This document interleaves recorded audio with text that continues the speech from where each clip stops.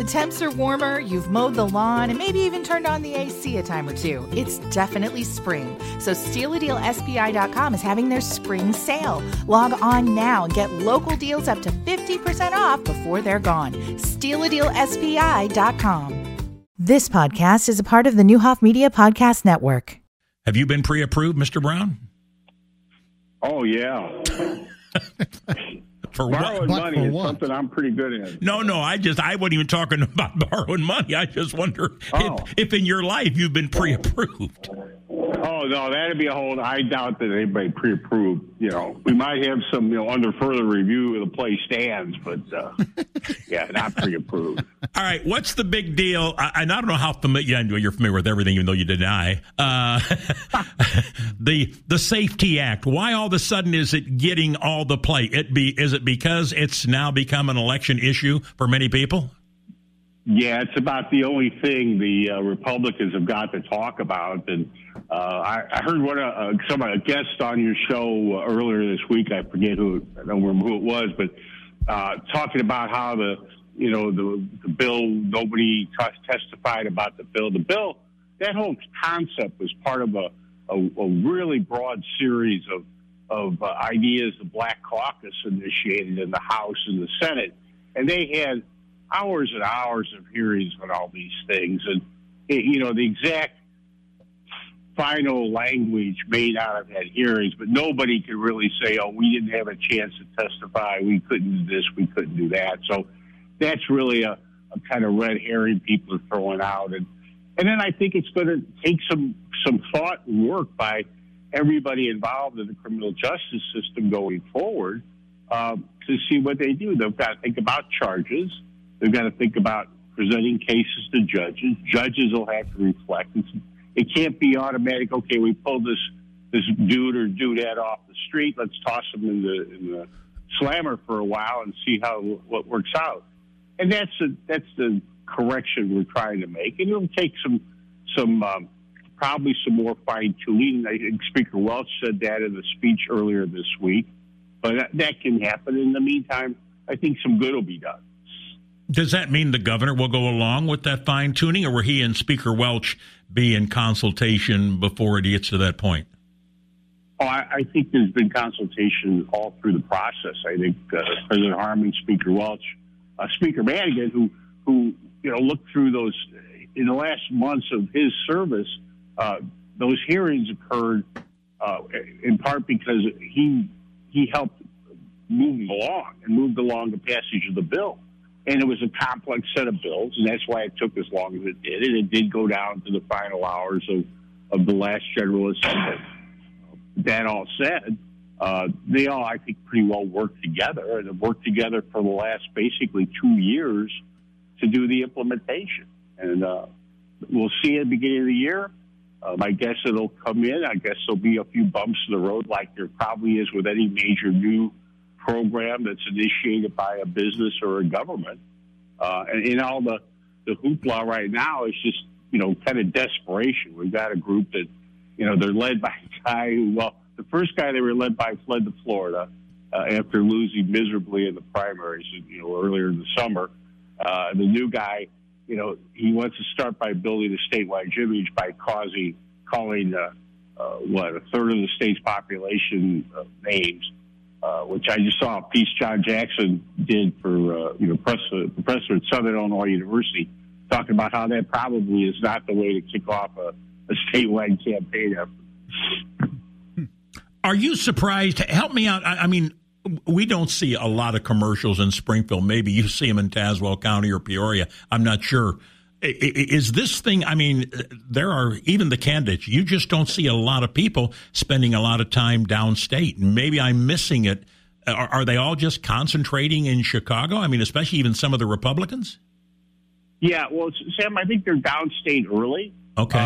That's the best time to do it, especially in the warm weather months when there's outdoor events. You can get to crowds more easily. End of campaigns, as long as I've been around Illinois, which is quite a while now, you concentrate in the big cities where the more people watching the news, when the news covers anything, and more people who come to events. That's pretty traditional. Dan Brady and Governor Edgar picking his sole statewide candidate, it sounded like, for the November election yesterday. He had made some critical comments at a blog podcast, I guess I watched the other day with Pat Pinkston, where he talked about the guy who's running against Pritzker was probably the weakest candidate. Then he made some comment about maybe his style would work in Mississippi. And I thought, wow, okay. And, I respect Jim Edgar. He had some good moments. At the end of his administration, he and the Speaker Madigan were able to work pretty well together. How in the, we've talked about this. I don't see a lot of stories. Are there no investigative reporters around whatsoever? I mean, and me and you've kind of touched on this one time at the fair. We were talking off air. There's nobody, when you ask, what's so-and-so been doing the last 4 or 5 years or 10 years, or give me a little background on this DeVore guy. There's really not a lot in any paper, am I right? Just not a lot of investigative reporting. Well, sadly, the media has thinned out, especially in the traditional outlets that you and I grew up either working for or watching or reading. Things are changing a little bit. You have a few sort of not-for-profit news organizations that have some resources, that are doing some in-depth stuff. A lot of it data-driven, which can be an interesting way to approach journalism. But some of that in-depth and the ability to go send 3 people, to look through every nook and cranny about some new figure in government just isn't there anymore. I don't know if that returns. I remember when Barack Obama first got up to speed running for president, the Tribune had about 10 reporters, period over. They were filing freedom of information requests for every letter that man might have written to members of the Illinois House and things like that. I'm not suggesting they were doing it looking for impropriety. They just wanted to build a record of his history, and you see nothing like that today. You saw one story I think the Tribune might have done about the fellow running against JB's farming operations and his money and things like that, and that's about it. Would you agree with Governor Edgar that that maybe the best chance, the only chance, the best chance that the Republicans have to win a statewide office is the Secretary of State? Is that what it's looking based on what you're hearing and reading? Well, I mean, I know Representative Brady pretty well. I think he's got a good reputation. I think he's moving around the state. I think he's probably terribly under-resourced right now. I think there were some stories, I think they're this morning, about contributions that Governor Pritzker has made to the other members of the statewide ticket. So there'll be financial support there. They'll be able to get, the various kinds of advertising you do these days to get that stuff out. And I'm not sure the Republicans have much going for them. The only thing I know, there's still a pile of money. Ken Griffin created with Jim Nolan that committee where they, where they used the confessed Congressman Ray LaHood to go out and attack Justice Kilbride the last time around. That committee still got a couple $1 million. Now, Nolan quit it, and it's run by 2 guys out of the state that I think are mostly campaign staffers. So there may be somebody they toss into those Supreme Court races toward the end. Or maybe they shift it around. I don't know. Brady, a press release had a lot of endorsements, firefighters. I was shocked that the IEA, Illinois Education Association, which normally endorses Democrat candidates and probably will everybody else on the ticket Democrat, they endorsed Dan Brady. Do endorsements move the needle, or what does it provide you? Maybe some ground troops, or just gives you ammunition if you want to put some things in your advertising of who's supporting you? Yeah, it depends on how you use it, obviously. So it's not just an automatic where, okay, this group endorses this candidate. If the group then mobilizes its membership to go knock on doors or call friends or write letters, all the things you do. If that happens, maybe they give them some money. It could be a big help, especially if it's a big group. IEA is certainly one of a big group. The firefighters, I think, were in that program yesterday. They're both the teachers and the firefighters are terrific because not only do they have some membership, but they take the membership is willing to go out and knock on doors. Unlike a lot of groups that, we're for somebody. Okay, great. And then I'll vote for that person, but do I want to go out with a group of 8 or 10 of my friends and cover some neighborhoods and knock on doors? That's a big deal. That personal contact still can turn a lot of heads. What are you doing? Construction at your house? Sounds like somebody's putting up a new wall. What are you doing? No, I'm at 5 Points. I was riding my bike, and then I decided to get off the bike and come down to talk to you. But there's still some machines, going and things slamming together. All right, we've talked about that. I'm going to go completely off the rails here for a minute. We've been talking. I think you're talking about Cardinals baseball. No. About this, whatever you want. We were talking the other day or yesterday, and some people says, how long is it going to take? A lot of Springfield people in Fort Myers and Venice and Sarasota, but the Fort Myers certainly was the headquarters, if you will, the eye of the storm. And somebody saying, how long does it take for a community like Fort Myers to rebuild? Let me go back to your experience. 2013, devastating tornado goes through Washington, Illinois. Probably not nearly the metropolitan area that Fort Myers is, but how long did it take for you folks in Washington, Illinois to recover completely and close to some sort of normalcy after that tornado in 13? It took about 2 or 3 years, I'd say, Sam, before everybody who wanted to rebuild and repair, where they were able to get that work done. It was amazing. There were 1,000 homes. It's a community of about, back then, maybe 12,000 people. It's a little bigger now. But it took months and months just clear the debris. I mean, every day there were lines of those big, hauler trucks with all the debris being moved in and out. And then it took, I'd say 2.5, 3 years. And now we're, not only back to normal, more homes are being built. People are coming to the community. There's a couple of those tracts of land that didn't get redevelopment. One that was an apartment complex, and the owners have the land. I think they live in the Chicagoland area. Nobody, I guess, has made the right offer for what they want. And that's huge. I had some text messages back and forth last night with a family who spends quite a bit of time down there, who's from Springfield. I won't mention the name, but they described the Fort Myers area as utter devastation that will take years to replace. And the bad thing is that it's not like you need to go hire one with contractors. Everybody wants to say, has contractors, and we got to get our boats repaired, we got to get our houses rebuilt. Stores are all devastated. It can be a mind-numbing thing. Does Governor Pritzker, does he pay out of his own money for his campaign? Does he depend a lot on fundraising or getting huge sums of money from different organizations, or has he been known pretty much to just finance his own campaign? Sam, I have not looked at the reports, which everybody can do, but I think he's largely self-funding these things. My guess is there are organizations who are also willing to make contributions. I don't know that he's taking them in, but I think it's mostly self-funded.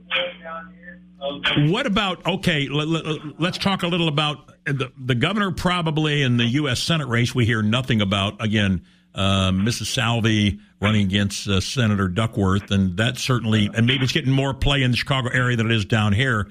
You'd be hard-pressed to find many signs for either one of the candidates, by the way. What effect is if, in fact, Darren Bailey isn't moving the needle and so on and so forth, potentially or even in reality, how is he going to affect the down-ballot races? Will Republicans stay home, or will Republicans, we heard a guy today said, well, I'm going to go vote, but I'm just going to leave that one blank. How does that impact the down-ballot races? Well, it affects the core of the vote you're trying to get. So everybody goes out to get the voters of their party and then independents, and maybe they can find a disgruntled member of another party. And if the candidate at the top is not doing any of that, and in fact probably turning off some people in his own party. Those people are more susceptible to a message from, say, a Democrat, and probably, I never could understand people who don't vote, okay? Even if you don't like the people, you can pick and choose. You can even write your name in if you want, if you don't like some office. So I don't understand the not voting, but there are people who do it. I don't get it, but, and so some of those people might just say, the heck with it, I'll come back in 2 years and, we can reelect Joe Biden. Do you think? Okay, go with that. Yeah, right. Do you think? Well, I thought I'd just see if everybody's still awake. Well, you put you to sleep on that one. That's the one that gave us the night law. Do you think that without naming one, do you think there was a candidate or two for Republican for governor that would have been a better challenge and a better alternative than the candidate they now have leading their charge? Well, probably there could have been. I know I've talked about Kirk Dillard. Right. I think I spoke with him, during the fair 2 years ago, maybe it was 3 years ago, 2 years ago, I guess. And he thought, okay, he recognized that, yeah, that'd be attractive, but he thought that time had passed by in his life. There are probably other people out there that might have been able to mount a campaign. The real setback is you had Griffin's all that money, and it was basically wasted, and I don't understand, because the people who were supposed to be doing the work had good reputations. So somehow I guess you have a bad day or a month or a bad $50 million. I don't, but it was stunning, and that just sets it all back. And and then they pick people probably who could have been decent down ballot candidates, and put them in the wrong place, gave them the wrong things to talk about, and none of that worked for them either. I don't think, right? If in fact you see a red wave nationally, at least in the House, I'm not so sure of the Senate. I think that's certainly up for grabs still, but in the House. They're probably going to pick up, I would say, Republicans anywhere between 20 to 40 seats, maybe more, but let's just say 20 to 40 seats, which is kind of a normal and off-year election, and it may be bigger than that. But that doesn't seem to impact Illinois. There's nobody in Illinois, for the Republican, very optimistic about winning any new congressional seats, taking over control of the House or Senate, any of the statewide candidates really having a chance, maybe outside of Dan Brady. What's that all about? Are we just that different, or is the vote simply locked in Chicago and those people? The turnout, how important is turnout going to be in this election? I think turnout's always important. You can go around the state for weeks and months talking about things, and if you don't then find a way in the last couple of weeks, in this period we're in right now, to get out the vote, it's all a waste. So, and you got to motivate people. You got to contact them. And now there's so many ways to do that. And, people in Illinois, even though it has the appearance of being lopsided, I know they're very concerned about electing any of these Republican House members because, they'll just go out there and then Kevin McCarthy will throw a national absolute ban on abortion on the board, and they'll be forced to vote for it. So you don't want to risk having anybody. The woman who's running against Nikki Brzezinski, the woman who's running against Mr. Sorensen up in the Rockford area to replace Sherry Bustos. You don't want to take a chance of. They may be okay people, but you don't want them out there because they'll just be whipped in line by McCarthy. Yeah, but that's an awful thing to look forward to. But wait a minute, won't Nancy Pelosi do the same thing? And hadn't she done the same thing? Both parties, they're just human beings are human beings. She's not going to whip them in line, Sam, to do things that are just a disaster for health care and women's rights. That's the difference. I don't think Kevin McCarthy could get that done. Even with the Republican members of the House, I don't think he can get that done. And John Roberts said it was all settled law. So I would say leave nothing to chance. Well, if I was talking to anybody and the people I've heard talk back to me, leave nothing to chance. keep those people out of Washington. But it's working in other states if they're going to pick up majority in the House. We'll see. You see mixed reporting. I mean, it seems like about every 72 hours, a numbers bounce.